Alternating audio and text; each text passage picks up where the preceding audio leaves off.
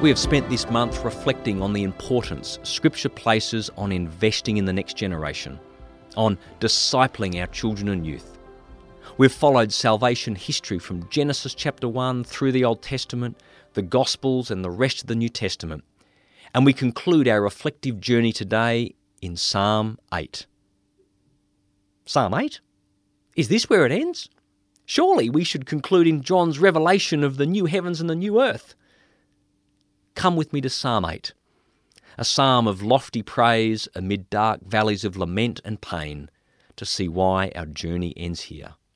Verse 1, Lord our Lord, how majestic is your name in all the earth. This joyful refrain bookends Psalm 8, and so we should expect the psalm to give us reasons why our Lord's name is majestic in all the earth. God's name is an extension of himself. Where his name is, God is also, and his name is majestic in all the earth. We have the same promise from the lips of Jesus at the end of Matthew's Gospel, and surely I'm with you always. So there is nowhere you can go where your God and Saviour is not. What a comfort. Psalm 8 forces us to consider the paradox of our human existence. Verses 3 and 4 compare humans with the majestic vastness of the heavens. When I consider your heavens, the work of your fingers, the moon and the stars which you've set in place, what is mankind that you are mindful of them? We are so small, so irrelevant in the expanse of intergalactic space. In the words of outspoken atheist Richard Dawkins of Oxford University, we are, quote, so petty, so local, end quote. If that is all there is to say about our existence, we have no basis for any coherent morality or dignity, and no destiny or hope worth speaking of. As Christians, we cannot leave the matter there, for the Bible does not leave it there. Psalm 8 quickly moves on to affirm the inherent dignity of human life. Reading from verse 5. You made them a little lower than the angels, and crowned them with glory and honour. You made them ruler over the works of your hands. You put everything under their feet.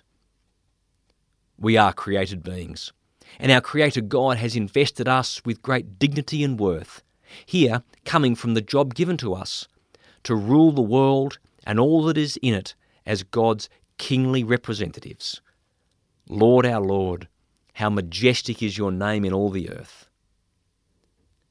The New Testament applies Psalm 8 further, showing us that Jesus is the ultimate fulfilment of Psalm 8. He is the one under whom God has placed all things.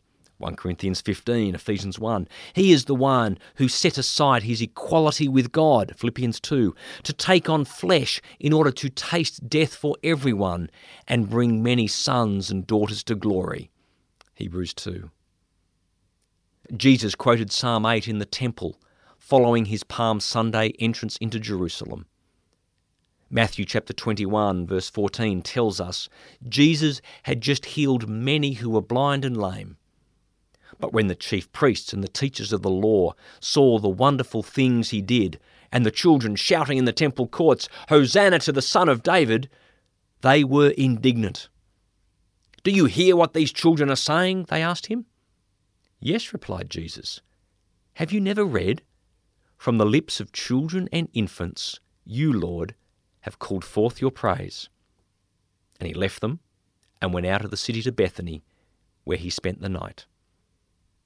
As Jesus was heading to the cross, it was the children who knew who he was, and it was the children who responded to him rightly.